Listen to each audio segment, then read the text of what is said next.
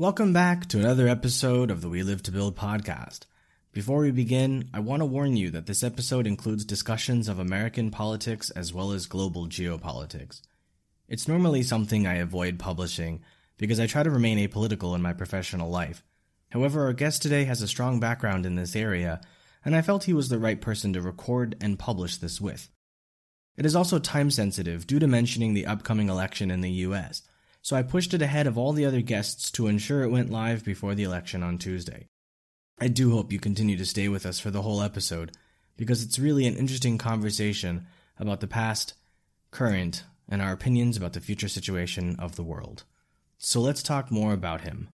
Our guest today is Cenk Sidar, an American-Turkish entrepreneur and global risk expert with extensive experience promoting democracy and consulting governments, top financial institutions, and multinational corporations. He's based in Washington, D.C., and he's the founder of Global Wongs, the world's first real-time expert network.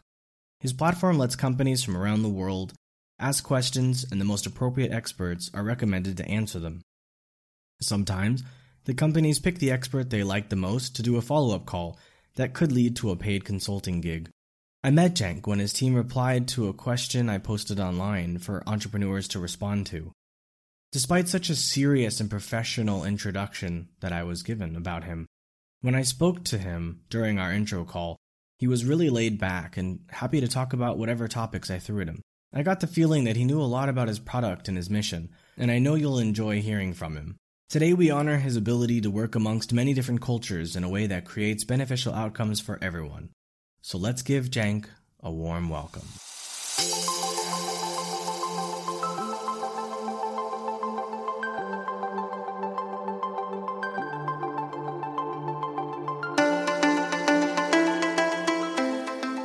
Welcome to We Live to Build. My name is Sean Weisbrot, and I'm an entrepreneur, investor, and advisor based in Asia for over 12 years. Join us every week to fast-track your personal growth so you can meet the ever-increasing demands of the company or companies you are passionately building. Time waits for no one, so let's get started now.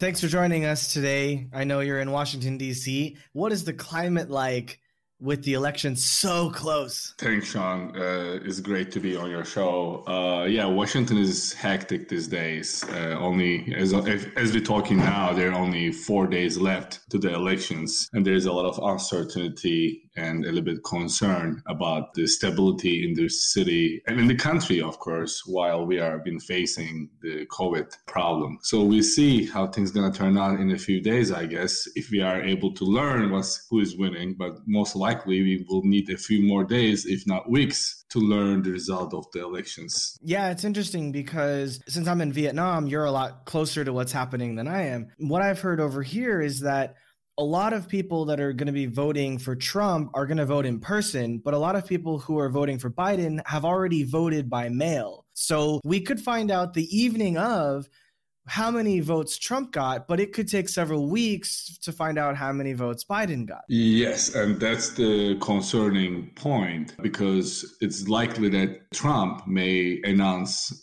victory the night of the elections, looking at the existing vote count, and that may trigger some sort of unrest in certain cities that are already, mobilized with BLM movement and other concerns that they were on the streets. And unfortunately, I was walking on the street yesterday and I saw some stores start being boarded up again after BLM. So they're putting like this large boards to protect it. And I asked the store owner, hey, why are you doing this? He said, look, everyone is talking about potential civil unrest, social unrest the night of the elections. And unfortunately, last time, even though I believe the whole movement was extremely rightful and legit, some people were just at this protest to loot stores, and the liquor stores were at the top of the target list, and many liquor stores were looted. And I saw 2 liquor stores on the way, walking to my office being boarded up. That's definitely a major concern for everybody, I guess. Yeah, it's really concerning for me over here because I don't know what's going on. All I hear is there's almost 100,000 daily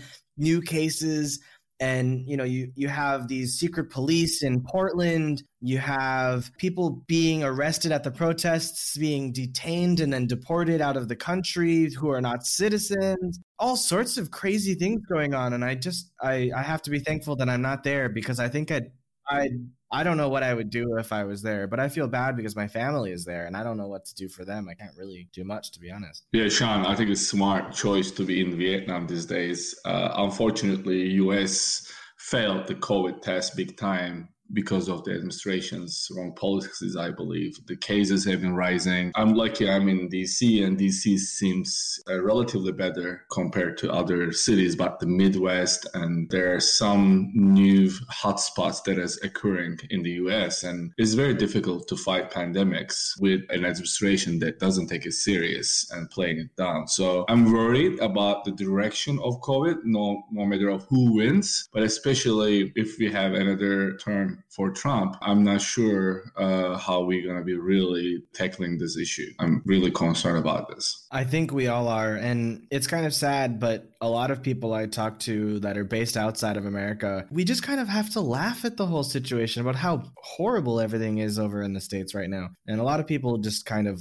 think that America is the laughingstock of the planet at this point. Yeah, it's difficult to laugh at the situation when almost 250,000 people dead. But I agree, unfortunately, this is a global, let's be fair, this is a global concern. Europe, and especially France, Germany, Czech Republic have been facing another spike this week, and they went to another lockdown. So it's a global concern, but at least you have tools to mitigate that. And those tools have not been wisely used at a federal level in the United States. Some states did a good job, but again, I think it's very destabilized ecosystem in the US right now, politically, economically, and also socially, due to all these concerns and issues that we've been facing. So let's see how things play out in next Tuesday in the elections, and I hope we will be seeing the normalization in the country and also in the world. Very diplomatic answer from a diplomatic person. I know you've had a lot of experience working with governments, and you've given speeches to them. I think you spoke to Congress once, I believe. I was involved in Turkish politics for a long time. I was involved with the main opposition party, advising the leadership on foreign policy and economic issues. I also ran for member of parliament in Turkey in 2015. So I ran a campaign in Istanbul, talking to various organizations and individuals, of course. I was part of the Social Democratic Party, which is not the current leadership in Turkey. I was working towards more democratic and free Turkey, while the current leadership have not been pursuing those ideals, mostly taking the country towards more conservative and authoritarian path. But after 2015, I didn't make it to the parliament. So I came back to the United States, focused on my private sector initiatives. But I always talk about social issues, political issues. I'm still a champion of democracy in Turkey and the region. I was able to share my vision for Turkey, for think tanks in the US. I delivered a speech at the British Parliament about 3 years ago about the direction of Turkey. But also I'm a frequent talking head at the TV and the podcasts on Turkey as well, in addition to my entrepreneur and startup identity, I believe. I'm happy that there's still people like you that are coming to America and trying to not only make America better, but see how you can help your home country still. And that's really great. And I really appreciate that. But I want to take it back a little bit further and try to understand what interested you in coming to the US in the first place. And when did you come, and what made you want to stay all this time? When I first came, I had zero intention staying here beyond my education. So I came to the United States as part of my second year of my graduate program, graduate school, Johns Hopkins University School of Advanced International Studies. So if you get into the master's program at SAIS, you do your first year in Bologna, Italy, and the second year you come to the Washington, D.C., United States. And my goal was basically, okay, I do 1 year in Europe, get European experience, do my second year in the U.S., get American experience. In total, I get the transatlantic exposure, learning about the European-American relationship, transatlantic security cooperation. But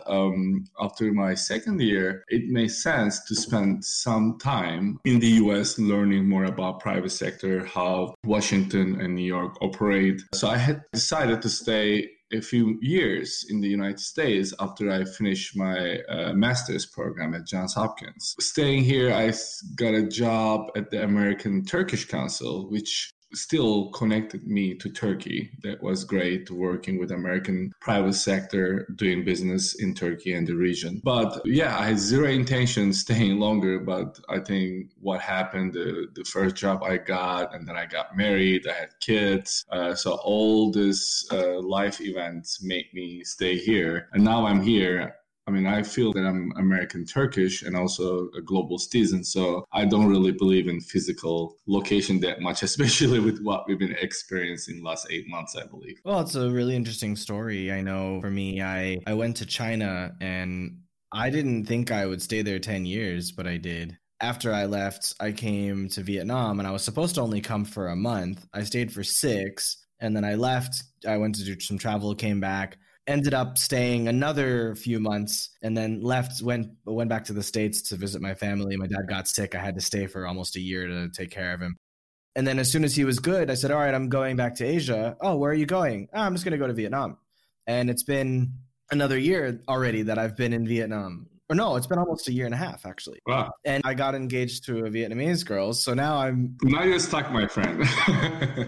So I think life kind of just happens. I was never expecting to stay in Vietnam. I was going to spend 12 months traveling to different countries and see the next country that I was interested in.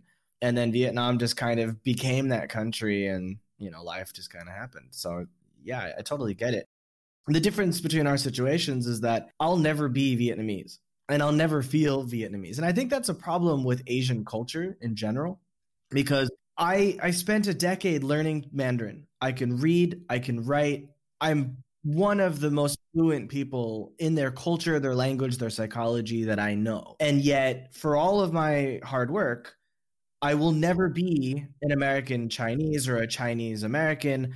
I will never have a Chinese citizenship. I will never be taken seriously as a person with intent towards China. And that was a bit hard to swallow, even though I kind of knew, because they're a very homogenous society like Korea and Japan, and a lot of Asian countries are very homogenous. And I think that's why it's so hard for someone to break into their culture. But it's easy for them to leave and go to America and assimilate into American culture with obviously relative difficulty, but it can be done. You can become an American citizen. There's no hope of becoming citizens in those countries, and nobody would really want to because their passports don't really give you much of an advantage. But look, this is what made America America, right? I mean, immigrants going to America and building lives, building their habitats and building companies made America America. And that's the greatest thing about the country. And unfortunately, we've been facing the risk of losing this with closing the borders and creating xenophobia, these limitations on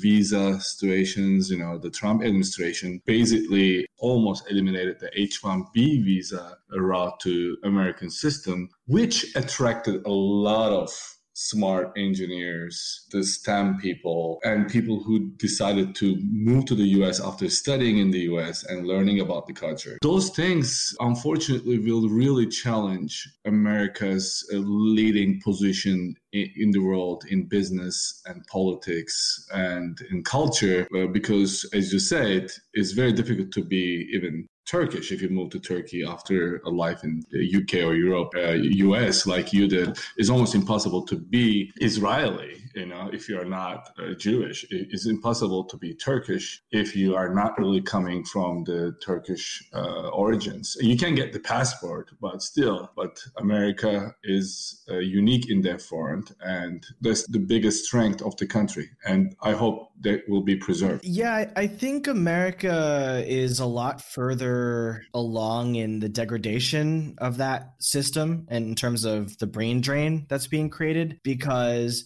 a lot of these people, they go to America either to study or to work because they have more political freedom, more religious freedom, more economic freedom, and they can send money back home and give their families a much better life. And it doesn't really cost much out of their own salary to make that happen, because these startup jobs and these high-paying private sector jobs give them that opportunity. But the reason those jobs exist is because the American education system is so poor quality that the average person isn't really learning the skills that they need to really survive in the 21st century, because the education system is still designed for teaching people to be zombies in factories. It's meant for industrialization, and we haven't modernized the education system. We haven't modernized how work happens. That's a huge problem. But somehow a lot of the immigrants are coming and saying, hey, I can do it better. And they found these companies that become multi-billion-dollar companies, and they're creating more jobs and more opportunities, and they're furthering a lot of the technology. And what's happening in the US now is basically saying,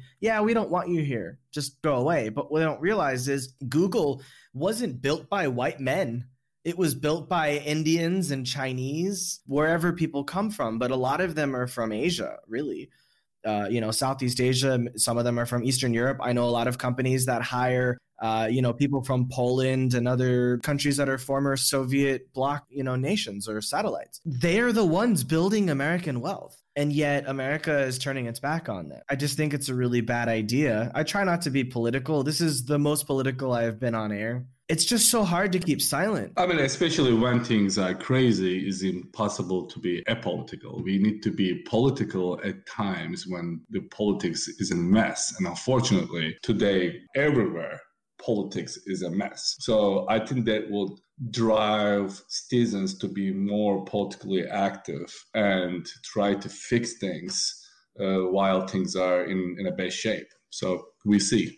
Yeah, it's a very interesting point. So I'm curious to know, when did you become interested in international relations, politics, and cross-cultural communications? Look, I remember myself being 6 years old and buying European newspapers in Istanbul and trying to read it without even knowing what it says. I was always interested in international affairs. I was always interested in other cultures, understanding what they like, what they eat, what they consume. Growing up in Istanbul, also a great experience, because Istanbul is a very cosmopolitan city. I had neighbors from different parts of the world and different religions, different cultures.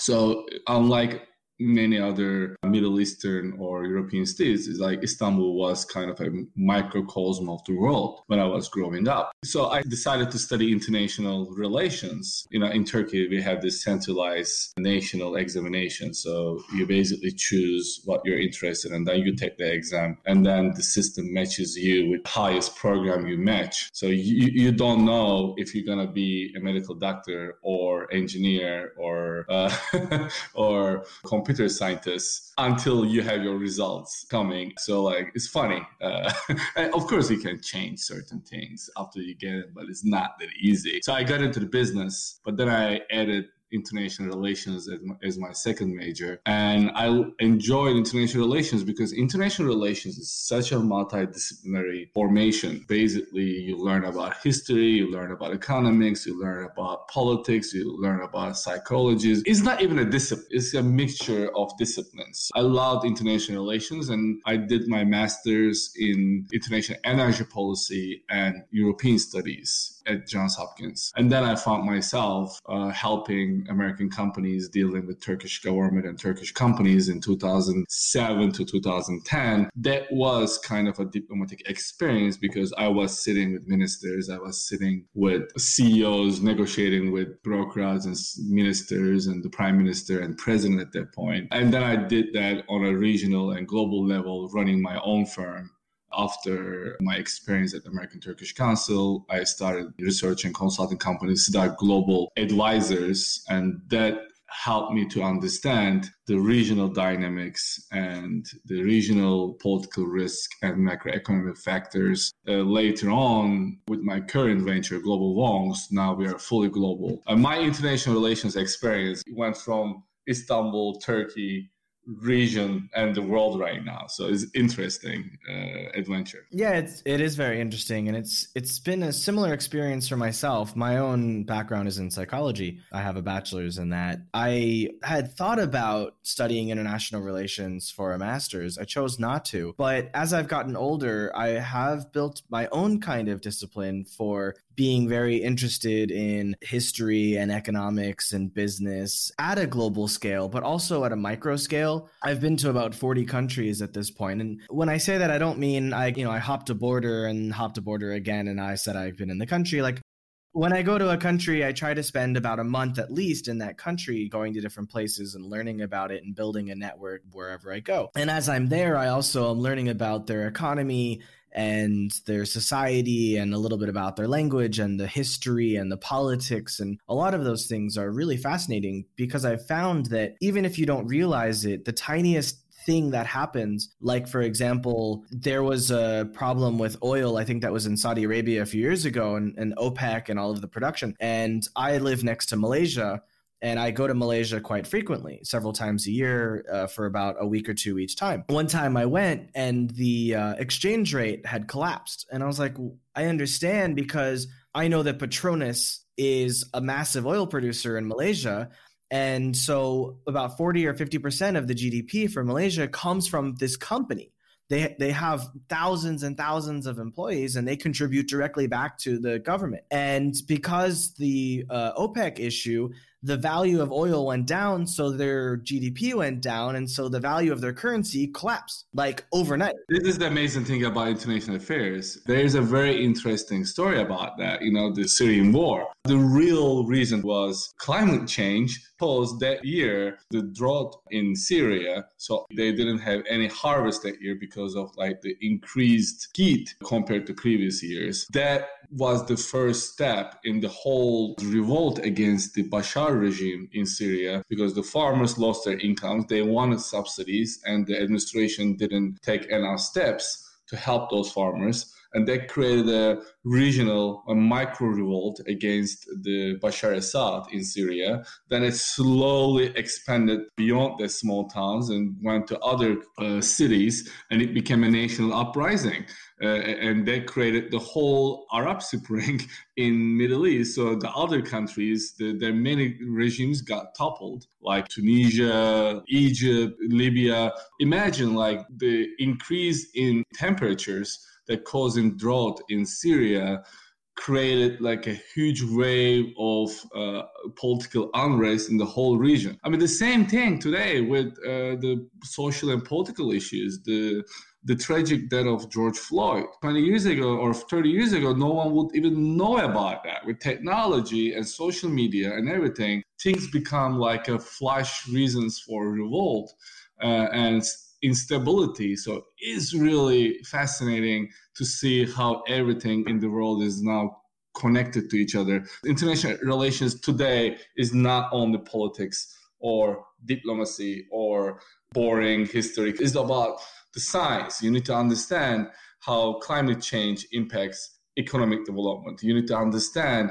how pandemic would drive social inequality in certain countries that may cause trouble in the next 5, 10, 20 years. So those are issues that requires multidisciplinary approach, and no expert, no scientist, no international relations expert can explain those dynamic factors in today's day and age. With all of your experience in international relations across multiple countries and multiple governments, what has been the weirdest experience that you've had? So I was in Ghana negotiating an infrastructure deal for an American Turkish company in 2010 or 11 or so. And we basically, as American company, we are tied to like certain regulations, FCPA, you need to be very careful in your conversations with the ministers. We are very strict on this. We're having meetings with the ministries in Ghana, with the ministers. And all the ministers were great. I mean, there was nothing like that. They were talking about the issues in depth and the projects, and we are about to sign MOU. I'm with the CEO of the company. I'm their global advisor. I have a lawyer. We're waiting on the waiting hall of the Ministry of Roads and Highways, I believe. And it was like close to Christmas time. I would say it was like early December or so. And we're finalizing our proposal. And we know our main competitors are Chinese companies, because Chinese infrastructure companies in Africa are very aggressive. They are getting these mining concessions. They say, hey, look, we don't want to charge you. Just give us the mining concession in that gold mine and we will build your bridges, roads, highways, airports, ports for free. It's a good short-term deal for African governments, but it's an awful deal for the long term, because we're basically giving long-term concession and they're building shitty infrastructure because they're just doing it for the sake of building it, right? So we're sitting on a waiting hall, and then all of a sudden I see like 40 Chinese people raiding into the ministry with this huge Christmas gift baskets. It's like $200 worth of Christmas goodies, like a nice whiskey and, European chocolates, all the expensive Christmas souvenirs. And there are 40 of them, and they're so mission-oriented. They even gave us one, thinking that we work in the ministry or something. But then I say, oh, wow, this is how they operate. I mean, we are thinking about our substance. We are thinking about the technical details of our proposal. And now they are just giving every secretary, every junior associate $200 worth of Christmas basket. They're creating sympathy for Chinese companies. And we are there like as American Turkish joint venture. Our proposal is basically value add for the country, not for individuals. So like then I'm like, okay, you cannot compete with these guys because this is what they do on the surface. Those Christmas baskets are illegal for FCPA because they're over a certain dollar value. I mean, this is what you can only see with your eyes. I'm sure I was like, okay, there are a lot of things probably happening behind the scenes. We were given the chance of bidding for the project, but we lost it because the competitor was building it for free. That was the most weird experience that I lived at the intersection of global business, diplomacy, and negotiations. But I'm happy now that I think many African countries are aware of the fact that the Chinese interest is very short-sighted in the country. So they are working more and more with Western countries, the Europeans, Canadians, Americans, because even if they pay a little bit more upfront, they get higher quality and their resources are not being exploited like the Asian counterparts. Yeah, having lived in China for so long, I definitely saw that. I have a really good friend who's from Serbia, and he said that they went into Serbia and they built out a lot of infrastructure. There's a lot of Chinese people living there now, and the country's falling apart because the Chinese built everything. Having lived there, I know they build a 30-story building in a year. In 5 years, it's ready to fall apart. It's not good quality materials because they don't care. They're not building for long term because their goal is to make money and get out. A lot of the deals that they do, especially in Africa and South America, are designed to exploit their resources, as you said, because they end up owning those things. They end up putting these countries in economic debt that they can't get out of. And guess what?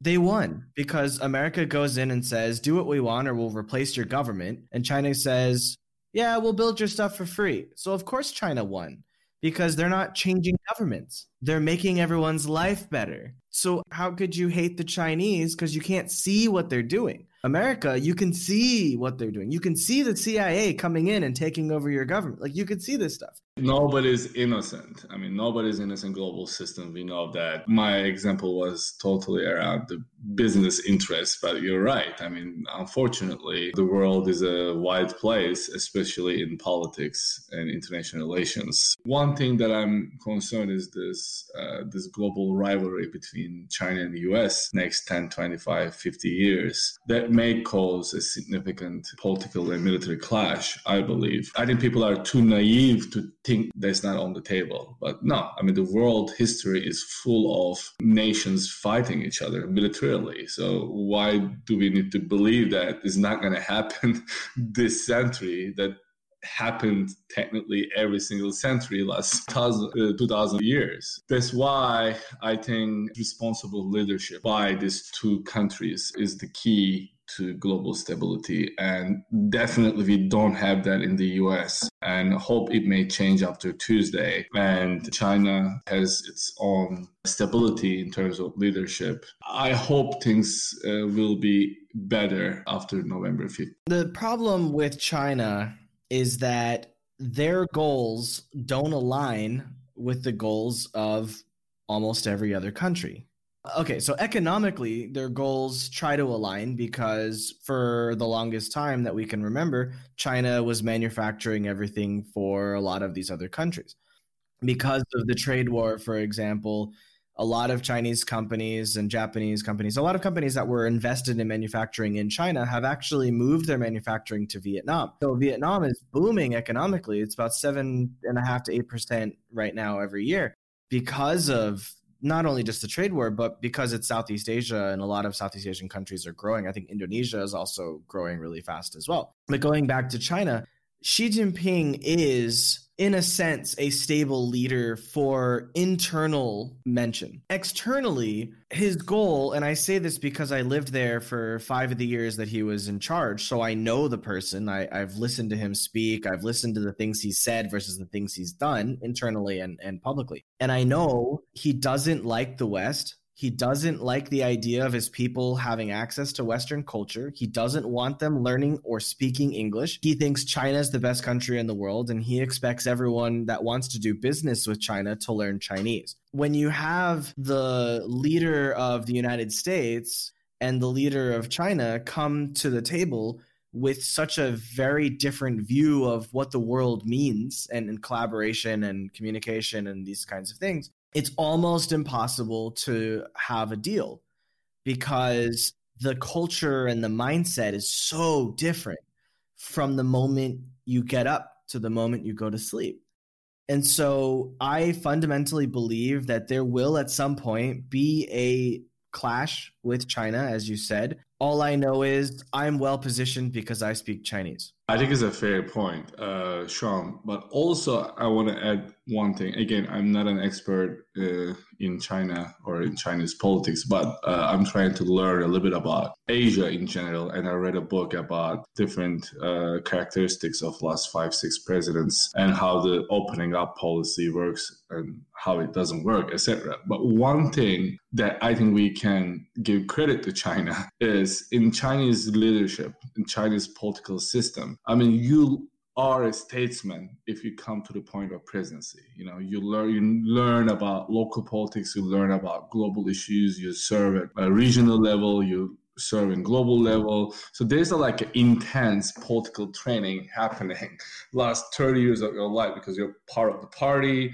You know, you have certain alliances and rivalries within the party, but it's a process, and they produce similar type of leader at the end of that machine, right? So at the end of this process, you are a reasonable president for China. In the US, I mean, it's amazing that everyone can be president, but like how someone has zero experience in politics, in diplomacy, in international affairs, and looking at every single issue from like a business point of view and negotiation, like Donald Trump becomes a president. So I'm more worried about Donald Trump being the president of the United States than any person who can be the Chinese president, because I know the Chinese system will not produce a crazy president. Of course, the combination of stable president in China and crazy president in the US is the worst potential combination because China is there to challenge the system. And what I'm worried is like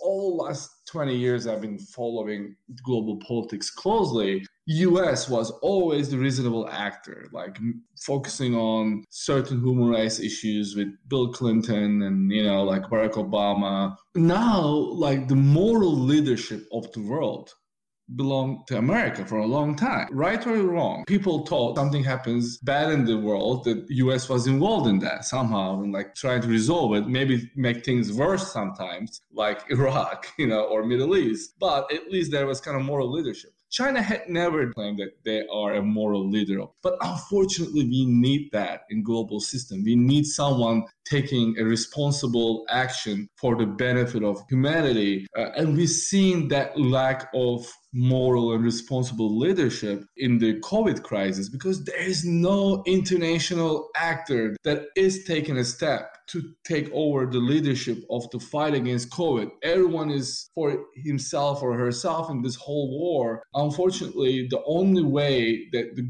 world will have a global responsible leadership is when the United States will have that mentality. European Union tried that, and I love European Union idea. I believe long time that European Union could be the moral and effective global leader. But unfortunately, it's far from a reality, and European Union is collapsing itself. It's sad for me to see. I study European Union, and I know a lot about it, and I learned a lot about it. But the only chance the world has now having a global and responsible leadership by the United States. I don't care about Republican, Democrat, but unfortunately at this point is Joe Biden who is running from the reasonable front. And hopefully things going to get normal. Otherwise, I'm really, really worried, not only about the United States of America, but I'm worried about the world. There's about 30 countries that I can count off my head that have specifically used the virus as a means to grab more power and control over their citizens.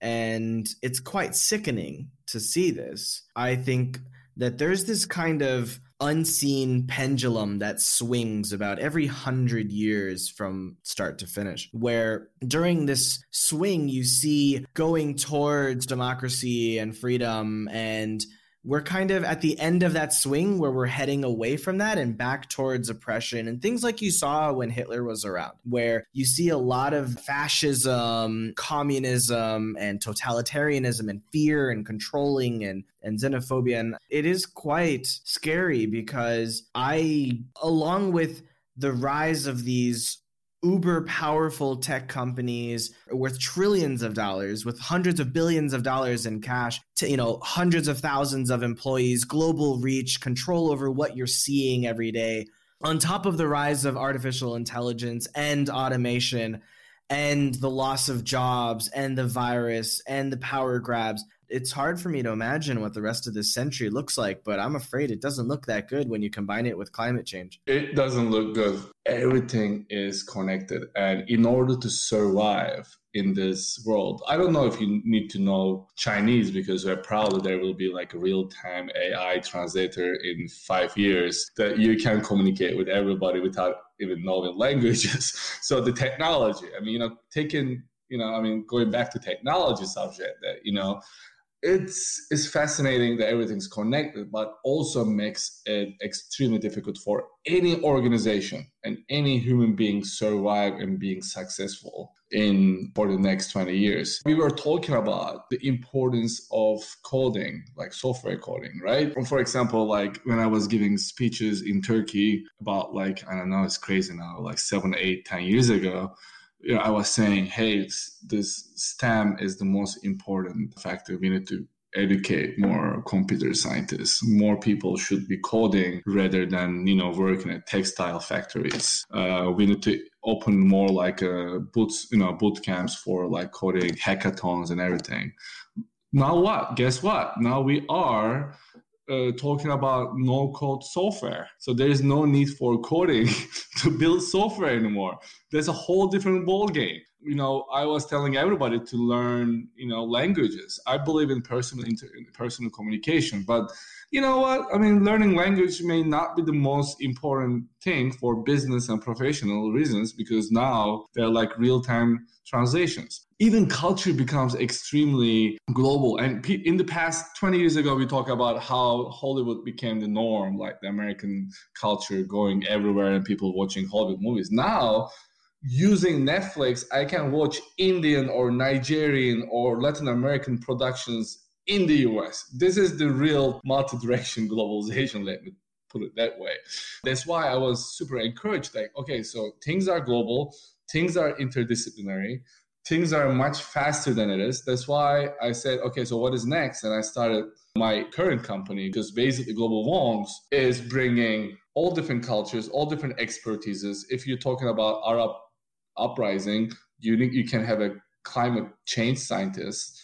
You can bring a sociologist that covering Middle East. You can bring a political scientist, and you can bring like agriculture expert, put them together and talk to them about how my F&B company will be impacted from that development in Syria. Even if I'm running this company in Latin America or somewhere else, that will be impacted from that specific development. So things are extremely confusing and challenging for business leaders, and even anyone starting, not only leaders, for everybody like starting their careers. So that's why I think we're in a very interesting times. And that's a Chinese proverb. It's been a fun conversation. I've enjoyed talking with you. I had so many other questions that I wanted to talk to you about, but I feel like the conversation we had was already quite interesting, very political. So hopefully people are interested, because this is an entrepreneur podcast. But at the same time, I think it's important to discuss politics because, as we've said during this conversation, that politics is actually very important within the confines of business and where you're doing your business and what business you're in, what industry and things like that. So I think no matter who's listening, they will be affected by what we say because their country is going through the virus and their culture is experiencing it in their own way, and a lot of those things. So the last thing I want to ask you is, what's the most important piece of advice that you can share with everyone listening based on just everything you've lived so far? It's a cliche to say success in life depends on continuous self-improvement. That's even more and more true today as things move so fast and skills become obsolete. New skills or new issues are dominating or agenda in business and politics. Is almost impossible to catch up, especially the technology field, right? I mean, things are becoming easier maybe in terms of starting a company, having a plug and play systems, no code software and everything, but that makes things more competitive. More people can start companies now. More people can build organizations that can disrupt existing industries. So it's really important for everybody that wants to be successful in building a multidisciplinary formation. It's no longer just enough to think about just to focus and narrowly specialize in one subject. There is a great book called Range. So Range is written by Epstein. It basically explains you the way that you to be successful.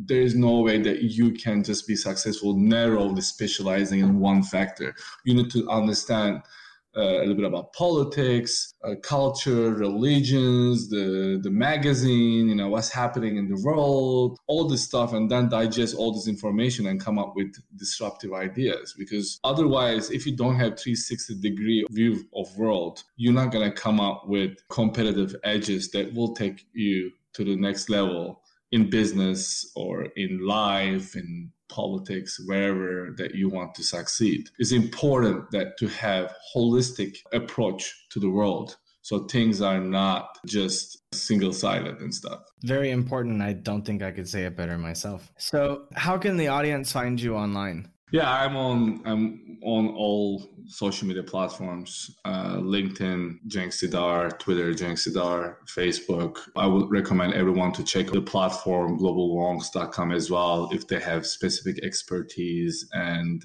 professional background, so they can just sign up and monetize their expertise and insights directly on the platform. That's a passion for me, to help people in different countries, especially in developing countries, to have sources of additional income and more competitive with the Western world. So yeah, I'm available on most of these platforms. I'm easy to find, and my email is cenk@globallongs.com. All right, great. Well, it's been a fascinating conversation. I don't normally get to speak with someone who understands the world at least as good as me, if not probably better, and to have a civil conversation, because I know it's not very easy to have civil conversations these days with people. So, and there's one thing that I like to say at the end of every podcast that I do: entrepreneurship is a marathon, not a sprint. So take care of yourself every day. Thank you very much for your time. Thank you. It was a pleasure.